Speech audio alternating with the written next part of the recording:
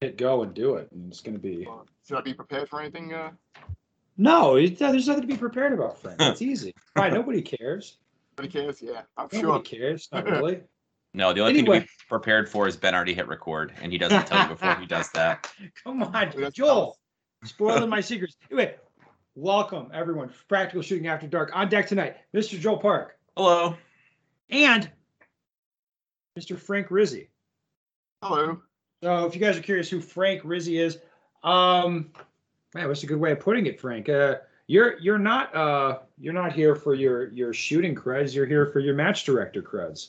That's a good way of putting it. Yes, I am not a GM or an M. I'm a lowly B shooter. Yes, but you do work with your club. You've got a fun topic to talk about. Glad you're here. I'm sure everybody's going to love it. Before we kick into the topics and get things going, so many fun things happening on the internet. The board of directors started putting out a podcast. So I know people aren't going to listen to it, so I'll just run it down for you quick. Maybe give you a 30-second summary of what the BOC podcast is all about. Sherwin's on there, talked a lot without really saying anything. Jake, the Porta Potty Jake from Low Cap Nationals, you know him, Jake Martins. He's on this podcast. You would actually think he's part of the board of directors just listening to the podcast. Like you'd be like, oh, hey, that guy's the board. And you would think that he's on the board of directors, which is kind of strange, kind of funny. Area 8 director Ted Murphy's on the podcast talking about the bylaw changes. He assured everybody he's making sure the new bylaws are going to be the gender pronoun game is going to be on point. So that's very progressive. I'm glad he's making those changes, of course. And of course, everyone's favorite, Mr. Leighton Uthausen, the Area 2 director, talked a lot in the podcast about how much support they were getting for all the changes they're making. They didn't say what the changes are going to be, but rest assured, people support them. I guess it's actually kind of hilarious, the inherent contradiction of doing a podcast to build support for what you're doing when your story is that people already support it. And of course, you're not putting out there exactly what you're doing. It's great. I've changed my opinion about Leighton. That's one thing I want to say. I did say I wanted to run people against all these people, get rid of them. Not anymore. As far as I'm concerned, we should make Leighton the Area 2 director for life. He is so goddamn entertaining. I never want him off the board. He is awesome. Just makes me laugh. So anyway, let's kick into the topics. Joel, what's going on, man? A tough act to follow, Ben. I know, right? Well, I want to actually talk about. Well, some people might think it's a little bit spicy, but it's actually not. I want to talk about Joel, voting. Nobody thinks anything you're going to talk about is going to be spicy. Well, I mean, voting with your feet for matches, I suppose, is maybe part of the topic, but it's also not going to matches you don't want to, or you don't feel obligated. So, a little bit of reference in the past. There's matches close to me, and it's like, I don't really know if I want to go to that. I don't know if that's matches for me. It's maybe like, oh, but it's only 2 hours. It's only an hour away. Oh, it's at our club. You should go to that. Well, it is our area match. Well, it is our section match, whatever. It's like, man, if you don't want to go, just don't go. And oftentimes, like, well, we still do Steel Challenge, and for several years, I would always shoot a USPSA match every month. I'd go shoot the Steel Challenge match every month. I'd go shoot the Pro-Am match, and then I was just kind of like, man, like I don't. And actually, I was having a conversation with Ben, oddly enough, and I was just like, I don't really like. It's almost too much, and Ben's like, yeah, just don't go. I was like, oh yeah. I guess I should have thought of that. And so anyway, like I have nothing against Steel Challenge. It was too much. Like honestly, it wasn't productive. It was too many matches. But I felt obligated, like, oh, some of my friends are gonna be there, whatever. So anyway, absolutely, like if I could talk to the version of me, whatever, 5 years ago, it'd be like, don't feel obligated to go to matches if you don't really want to be there. Here, well, Ben, you were just here, yesterday? It is quite cold in the morning. So if it's cold and it's wintertime, I'm absolutely not going to go to the match. I don't care who else is going to be there if it's too cold. And if I wake up that, I want to go, that's cool. But I'm not going to feel obligated if the conditions aren't something that I'm going to have a great time, or it's the off season, or I'm tight on ammo, whatever. So anyway, I guess it's just the message. I don't feel obligated to go to stuff you don't want to. And like at some point it just gets to be too much. I'm just like, man, I need a break from this. Well, so much of this is social for people, so they get kind of sucked into, you know, That's absolutely what it was for me. like It's just, there's going to be people there I like. Why not go? yeah. Yeah, there is kind of a social aspect to it. I get sucked into going to a lot of matches, and I'm like, I really don't want to go. But all the guys from the club are going to be there. I know I'm going to have a good time hanging out with them. The match will be okay, but I'm going to have a good time anyway. So, I'm like, all right, I'll go. Mm-hmm. Well, and on the flip side of that, I guess if there's a match that I suspect there's going to be a problem with the stages, officiating, it's not going to be fair, or there's something I just don't like for whatever reason, like spider sense tingling. I don't care if it's 5 minutes or 5 hours from my house. Like, I'm not going to go if I just from now on I don't feel obligated to go to something I don't want to. And I think too many people fall into that where they're just like, well, it might not be good, but I'm still going to go because it's an hour from my house or my club match or whatever. Well, really, the big problem is this is what causes burnout, really. Mm-hmm.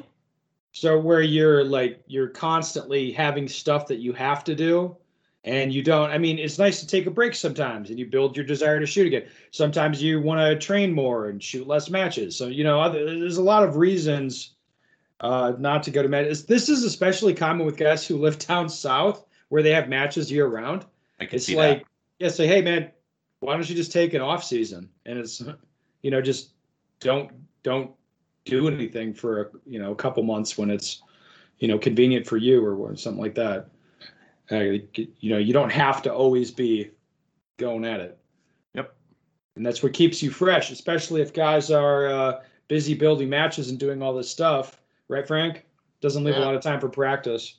No, it doesn't.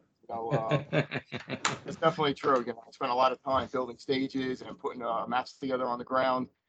Building up a club. I started our club at Colonial on Staten Island in New York City. We started about 3 years ago, and it's really taken off from them. We had the first match we did. We had a bunch of club guys show up, and then little by little, I got guys coming from upstate New York, from Long Island, from Jersey, guys from all over the area showing up. I'm like, wow, this is wild. Mm-hmm. And it really took off from there. We got a match coming up this Saturday, and I got 80 people signed up for that match. And we only shoot a 5-stage match, so it's really taken off. That's awesome.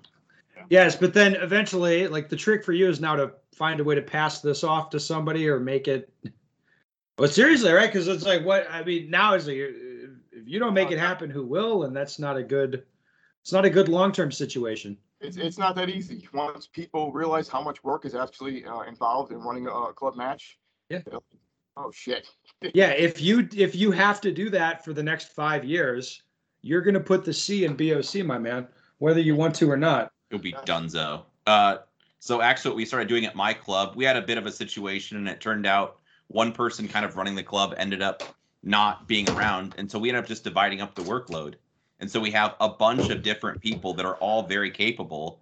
We have this person will do scores for a couple months. This person does the match director. This person organized to make sure we have stage designers.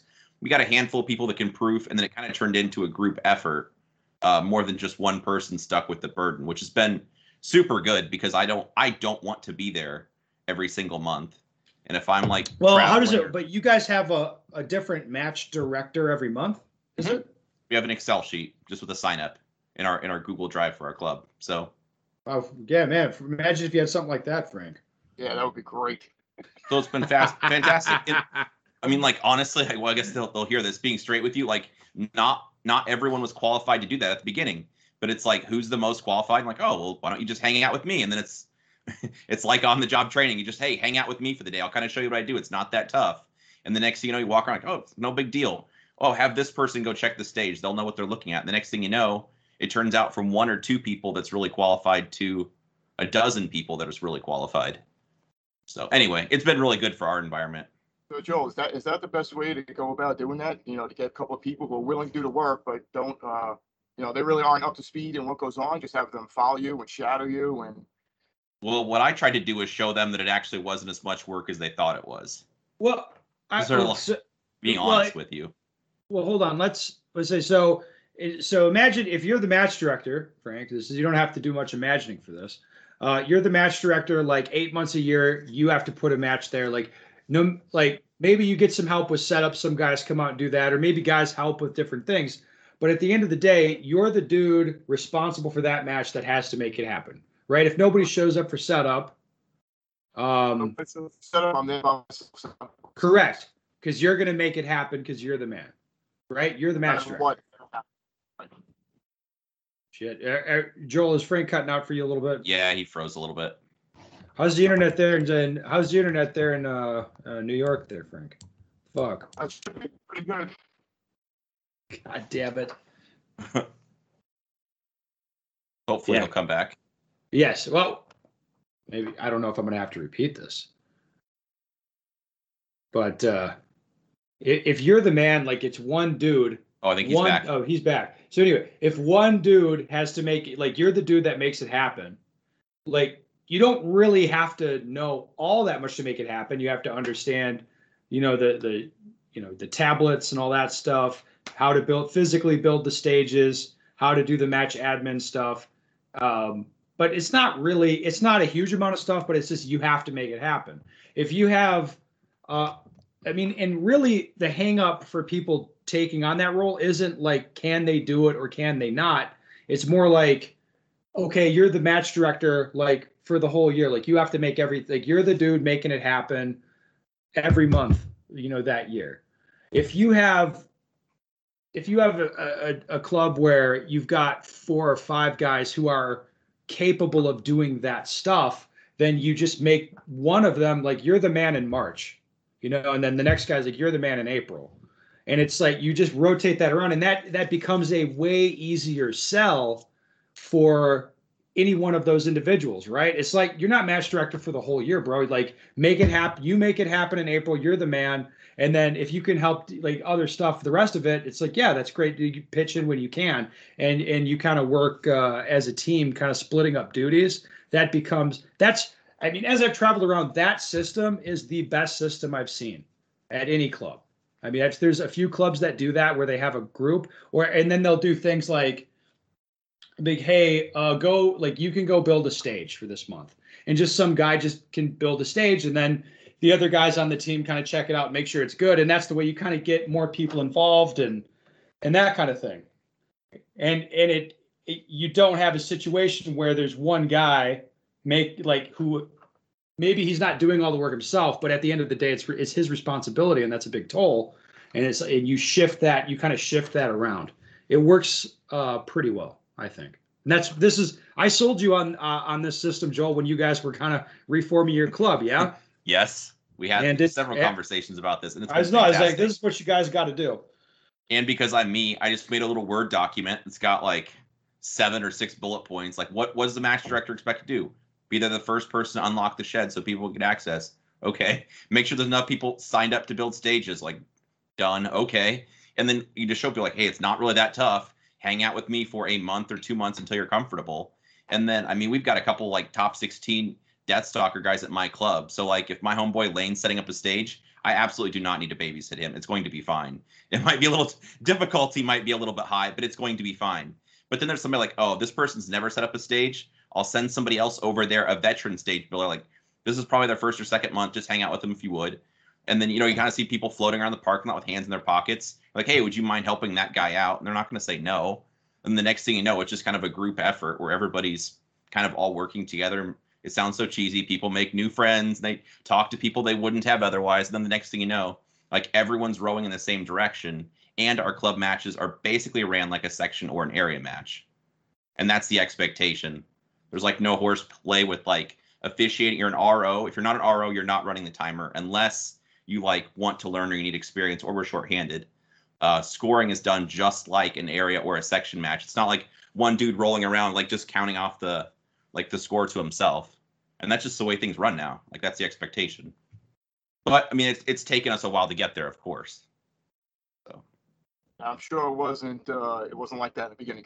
No, not at all. Not at all. Not at all. You need like if you got 80 guys coming to the match, you need that whatever core group, 5, 6, 7 guys that are, like I said, all capable on some level of doing anything in theory, and they just kind of work together. No, it doesn't happen overnight at all. Well, if you have like a one man club where it's like one guy makes it happen, that becomes very difficult to pass that to somebody else because everybody else sees like how horrific that job is. Like, fuck that.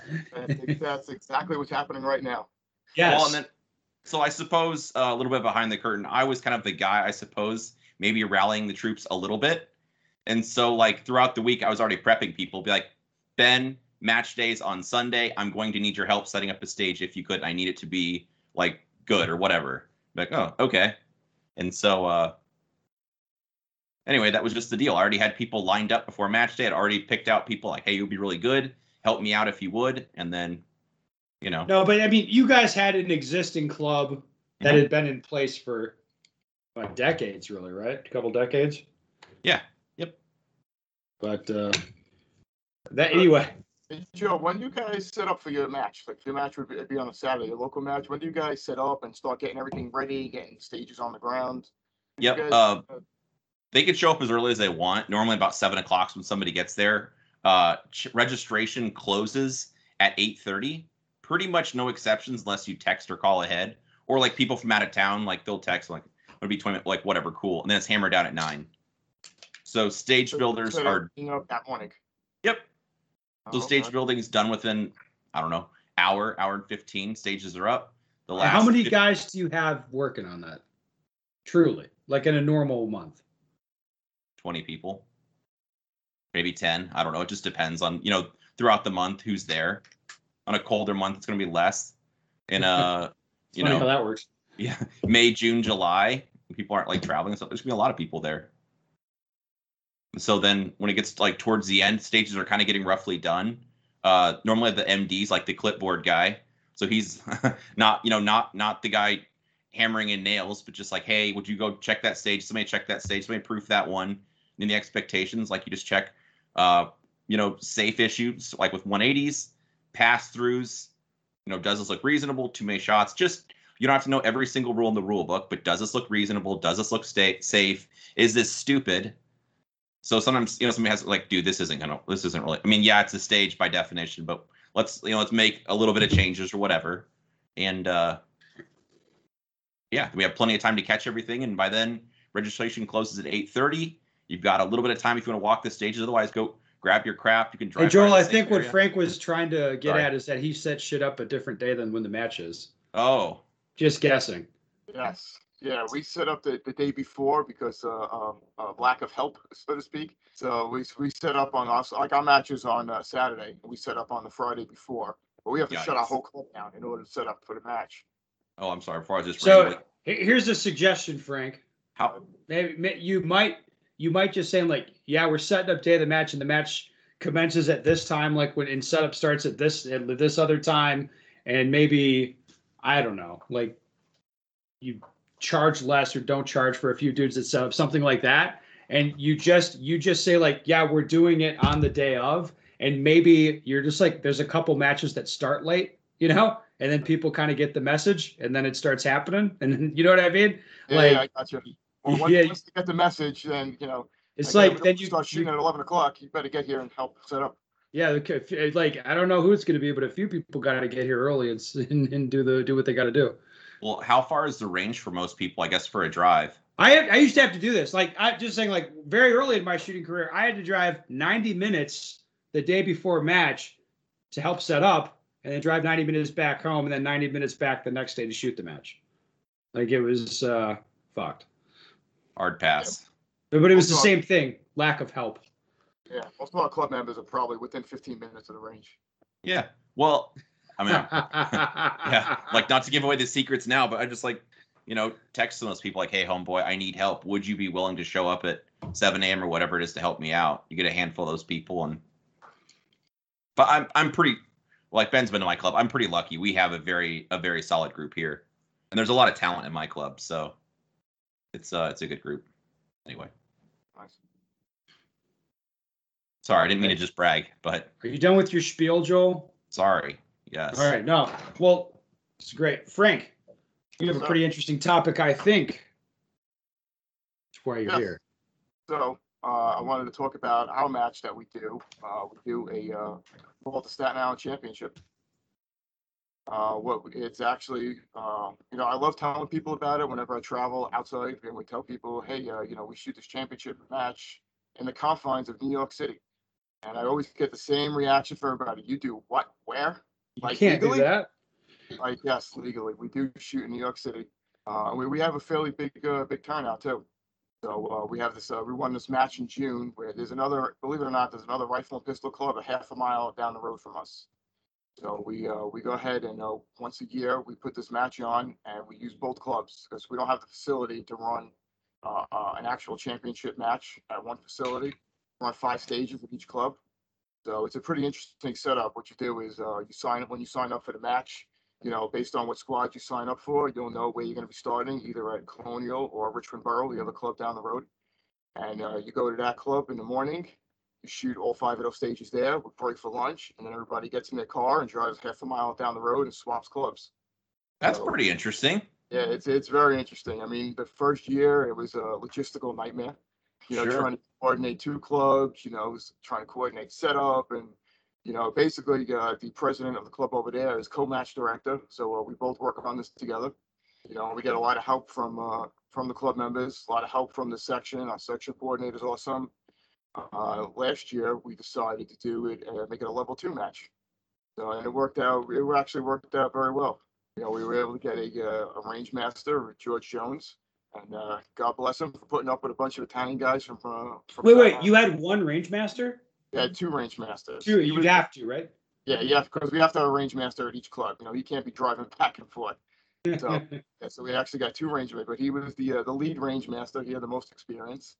And then we got another range master, Tommy from Long Island. He came over and lended a hand also. We got a huge turnout. That was with people helping. That was the one thing I was really surprised at. We weren't sure if we were going to get enough people to help. The first year we did it, we barely had enough ROs for every stage. We just made it to have 3 ROs. We were like, I don't know if we could do a match this big, but we put it out there, and the amount of people that volunteered to help was incredible. We had to turn people away. So it was unbelievable. Everyone from the section, all the clubs in my section really stepped up. The guys in Long Island, the guys in Rise, upstate. Which, by the way, Rise had a fire at their facility yesterday. So I wish those guys the best. Wish those guys the best. Wait, at their like clubhouse? They have an indoor range. It's actually an indoor. Oh shit! Yeah, and there was a fire yesterday. So I don't know how much damage was done, but yeah, they said a couple months they should be back up and running. So hopefully everything works out for them.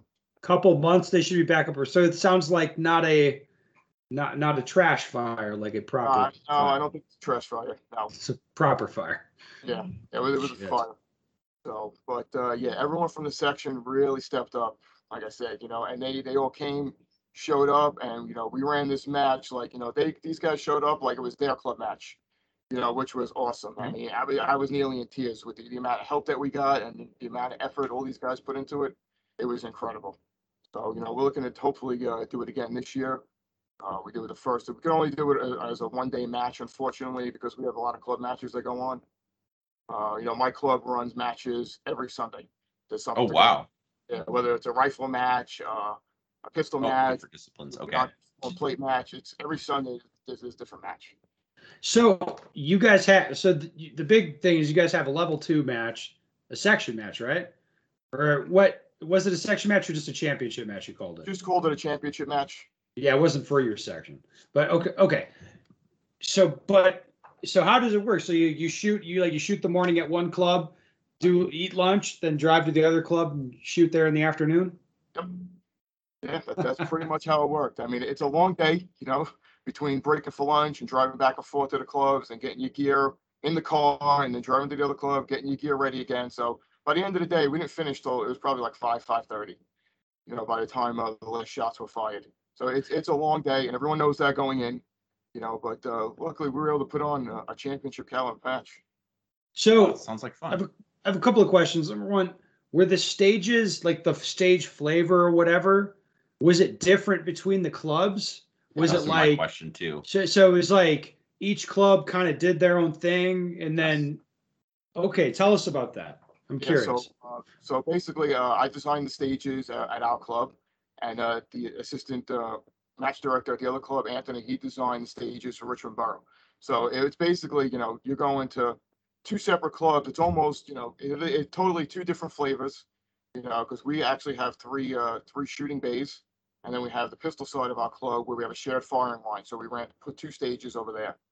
The other club, Richmond Borough, they only have one bay that they could use, and then they have a rifle and pistol side where they have shared firing lines. So that's how they run their 5 stages. So again, two totally different styles, so it's really like you're going to two separate matches. Okay, Wow. and then at the end of the day, did you guys like get back together and do an awards thing, or were you just like, we're breaking it out, like we're done here? Or I'm curious how that went. First, we finished kind of late, and we had people coming, from all over. At the end of the day, everyone kind of just like broke off. I would imagine that's what would happen. Yes. Yeah, unfortunately, we couldn't do an awards dinner. We had a nice barbecued lunch, though. We got volunteers, Which club was the lunch at?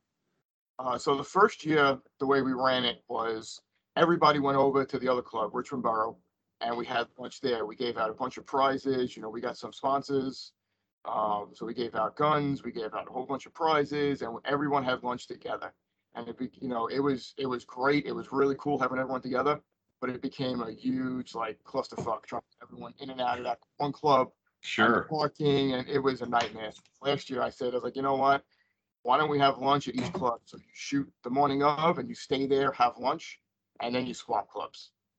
So we kind of had to coordinate the stop time for both clubs to make sure they were the same and make sure people were leaving at the same time. Oh, it's for the parking. Yeah. Yeah, that was Sure, you see that driveway, you can only fit, one car going in and out. Did you talk to the other match director at all as far as the stages go?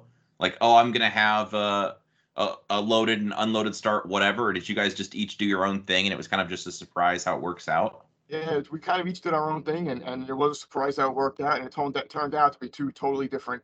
Oh, I bet. Yeah, we really didn't do anything the same. It was completely different. That's fun. It was a lot of fun. I would like that a lot. Well, it's an interesting way to make a section match happen, or I'm sorry, a level 2 match, championship match happen, where you look at it and be like, no, you guys can't do a championship match because you don't have enough space at your club. And you're like, well, plot twist, motherfuckers. We just use 2 clubs. It's pretty good. That's kind of how it happened. We're so close together. They're literally a half a mile down the road from us. And we're like, you know what? I think we can make it. By the way, it's pretty weird to have 2 shooting ranges in New York City within half a mile of each other. That is. Yeah. I think the only outdoor ranges in the city, as far as I know. Our range, our rifle side goes out to 200 yards. We have a 200-yard rifle range and a 50-yard pistol range. And the other club has a 100-yard rifle range. We're outdoors. It's covered, so you're not exposed to the elements, but it is outdoors. And it works. I mean, as you can see, if you see my background, that's my club behind us. We put a lot of work into that club, and when you walk in that club, you would never know you were in New York City. That's awesome. And we like to keep it that way. Wait, except for the bus depot, a literal stone's throw over one of the gates. Yes, that came about probably about 5-6 years ago. The state bought the property right next to us. And they built a massive bus depot, which we thought was actually pretty awesome because they make more noise than we do, believe it or not. No, it's good. And the city, what is the city going to do to you about noise now? Exactly. Nothing. And so, I mean, they have a huge steel wall in between both of us. So, I mean, nothing can leave our range anyway. We have baffles all over the place. We're completely safe. Everything stays inside of our range. So we don't have any issues with that, but we figure the biggest issue that we always have is noise complaints, which we really don't get too often.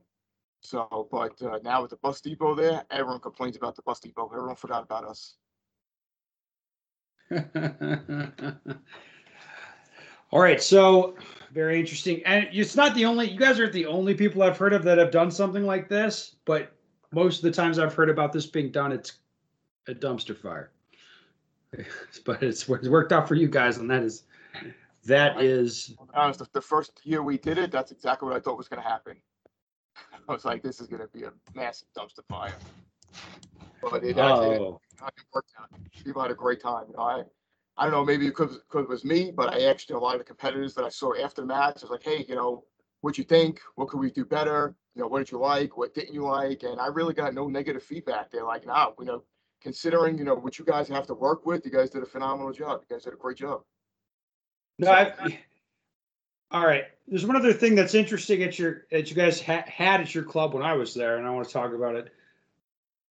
You're not allowed to shoot steel essentially on for your pistol bays.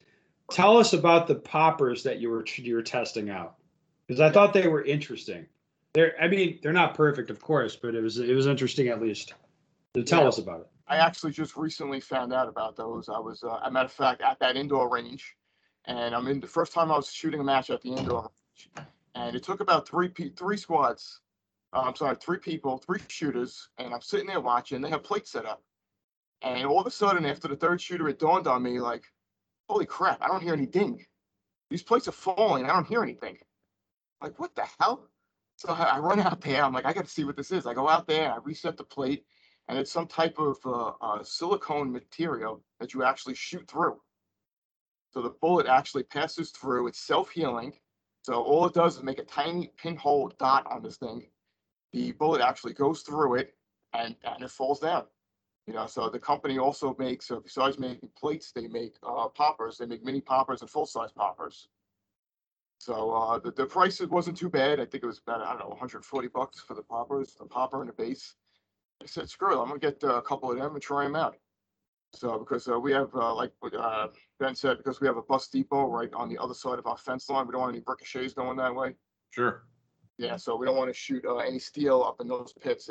Anytime we shoot steel, we gotta make sure they're underneath the cover, basically. So, you know, we got these poppers and they work fairly well. They're not perfect. I noticed that guys shooting open guns have a little bit of a problem with them because the bullet, the velocities are so fast.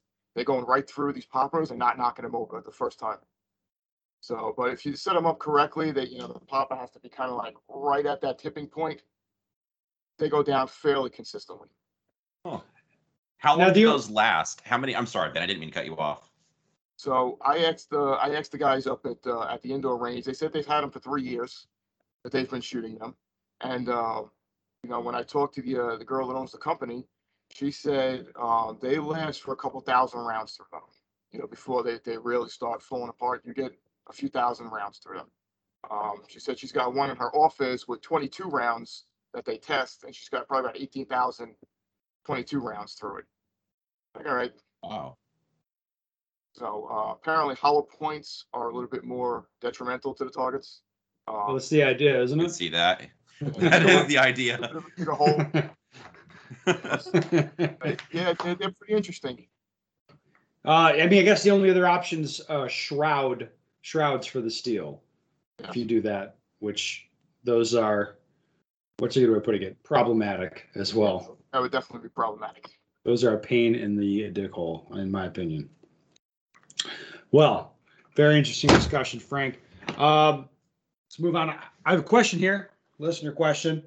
In my mind, if the board was forced to carry out their shenanigans in the open, they would get away with a lot less. We've seen the outrage stirred up by the recent doc leaks, for instance. Of course, they continue to try to hide everything they do behind closed doors in executive session, even going so far as apparently barring ADs from disclosing things to the members even when they would like to. My question that I would like to hear some discussion on is this. Although there may be some limited times when executive session might actually be required, how can we properly restrict its use to real necessity and require more transparency in the minutes? Guys, executive session, let's talk about, Joel, this is really up your alley. Executive session and board meetings, when is that necessary? I need some liquid courage. Maybe Frank wants to go first. I need to hydrate, you know? Oh, come on. There's certain things that can't be disclosed to the public. Yes. Like if you're having a discussion disciplinary issues, I suspect, about like some employer or some shit, that cannot be public. It shouldn't be.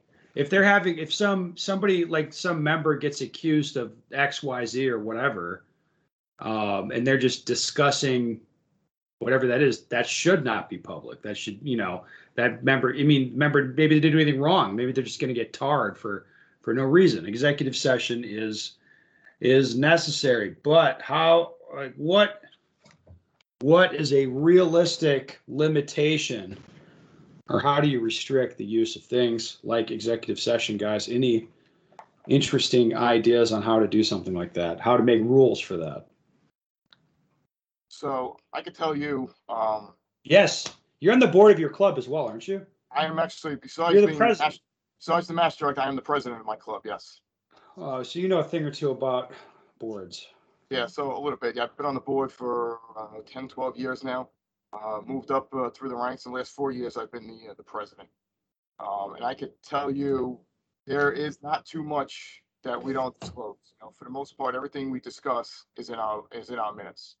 And I really think that's the way it should be. The first time I read the board of director The USPSA boards. USPSA boards, I read it and I saw motion to enter executive session, motion to exit exam. I'm like, what the hell is this crap? And then, after talking to some people, I found out that that's, what they do when they don't want to be discussed, whatever they discuss not to be released. And I said, well, that's kind of horseshit to me. What, like, I don't know. what did you think of the minutes themselves? As far as the detail, like this and that. I think they could be a little bit better. They seem to be a little bit lacking. You can read the minutes and all right. Yeah. Well, I guess. Yeah. I read the minutes and I saw the meeting was 4 hours long and it's a half a page of minutes. I'm like, to echo Frank, I'm actually on the board of directors for my gun club also. What? Joel, you mean you're not just a howler monkey on a podcast? You actually do things in the real world? I'm actually the treasurer of our gun club. Oh, my God. The proper gun club. I know, it's scary. Yeah, so we keep pretty detailed minutes of everything also. And the only time, so people can listen to the basically, there's a general membership meeting. So members can show up and voice their concerns and talk. Before that, it's just a meeting for the board. The door's open, so there's people that kind of loiter or hang out or could overhear whatever. We don't discourage them, but they're not allowed to participate in that unless they're called upon or they have a reason where we're like a vendor kind of thing where we want something outside. Otherwise, it's only for board members. No one else talks.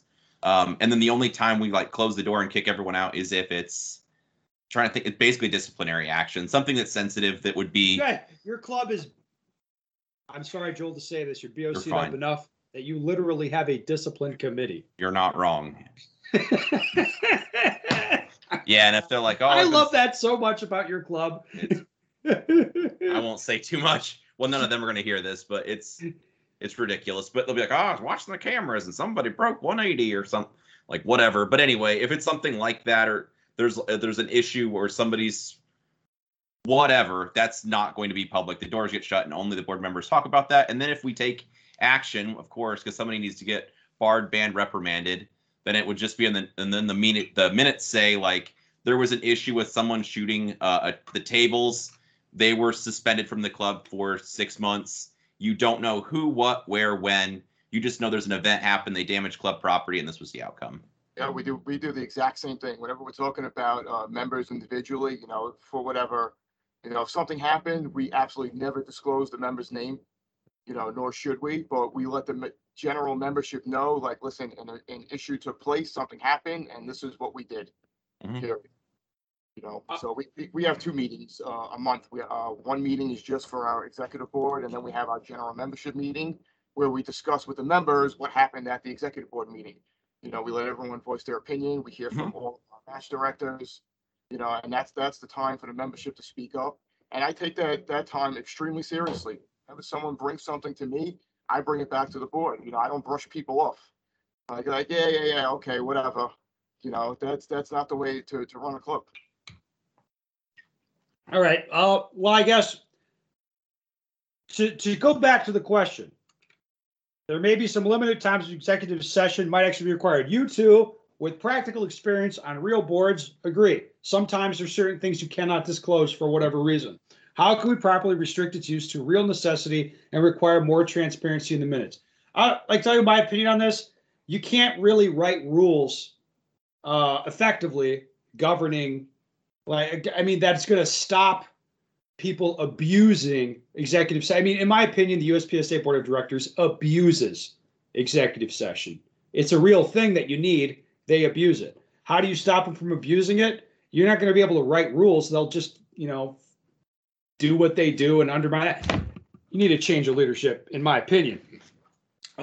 People who don't brush people off. I mean, you need just different attitudes running the show. Certain personalities, they're just going to, essentially, they're going to pull shenanigans one way or the other. If we found somebody smart enough to write rules about exactly how you do executive session, this or that, they would just do some other sort of shenanigans. Like, let's say the board of directors would get a quorum together on a conference call and just say, we're going to have a discussion and not a meeting. And then just no minutes. It wasn't even a real thing. It didn't happen. It was just a discussion. It wasn't a meeting, and so on. Shenanigans. It's always going to happen if you have personalities in place that want to do it. I think as an observer, if you're looking at the minutes that you get from the USPSA board and the, I think, fairly obvious abuse of executive session, you don't like that. The solution to this is not to write some horseshit rules that they're just going to find some way around anyway. It's to change the personalities in the leadership. That's my opinion. Joel, I'm sure you have a lot of things to say about what I just said, so why don't you take it away, buddy? No, I think you covered it well. I'm sorry. I'm sorry, Joel. I have to fuck with you. You aren't that sorry. I'm not at all. No, we have a pretty thorough group. So like the guy that's the secretary, if people are talking too fast, like, hold up, stop. Who made the motion? Okay. He's like, hold up, I'm typing. And like once he gets up to speed, he's like, okay, now proceed. It's there's no guesswork anyway. But that's it. That's all I got. Frank, anything to say about anything? I don't disagree with you. I definitely don't. You don't have to agree with me. I say incendiary things, sir. Yeah, I don't disagree with you, and that's probably the reason that I'm going to be running for Area 7 director. Oh my baby. God. Let's go. Well, it certainly sounds like you have an attitude of somebody who's, you're like, yeah, I don't brush people off, and we have accurate minutes. Like, fuck, that's a huge step up for Area 7. Look at that. Anyway, well, on that note, great. At that note, I think this was a bang-up podcast, Joel. Listeners, if you have a question you want the answer to, go to my website. It's bensteger.com. Send me your question. I'd love to hear from you. You retard, Joel.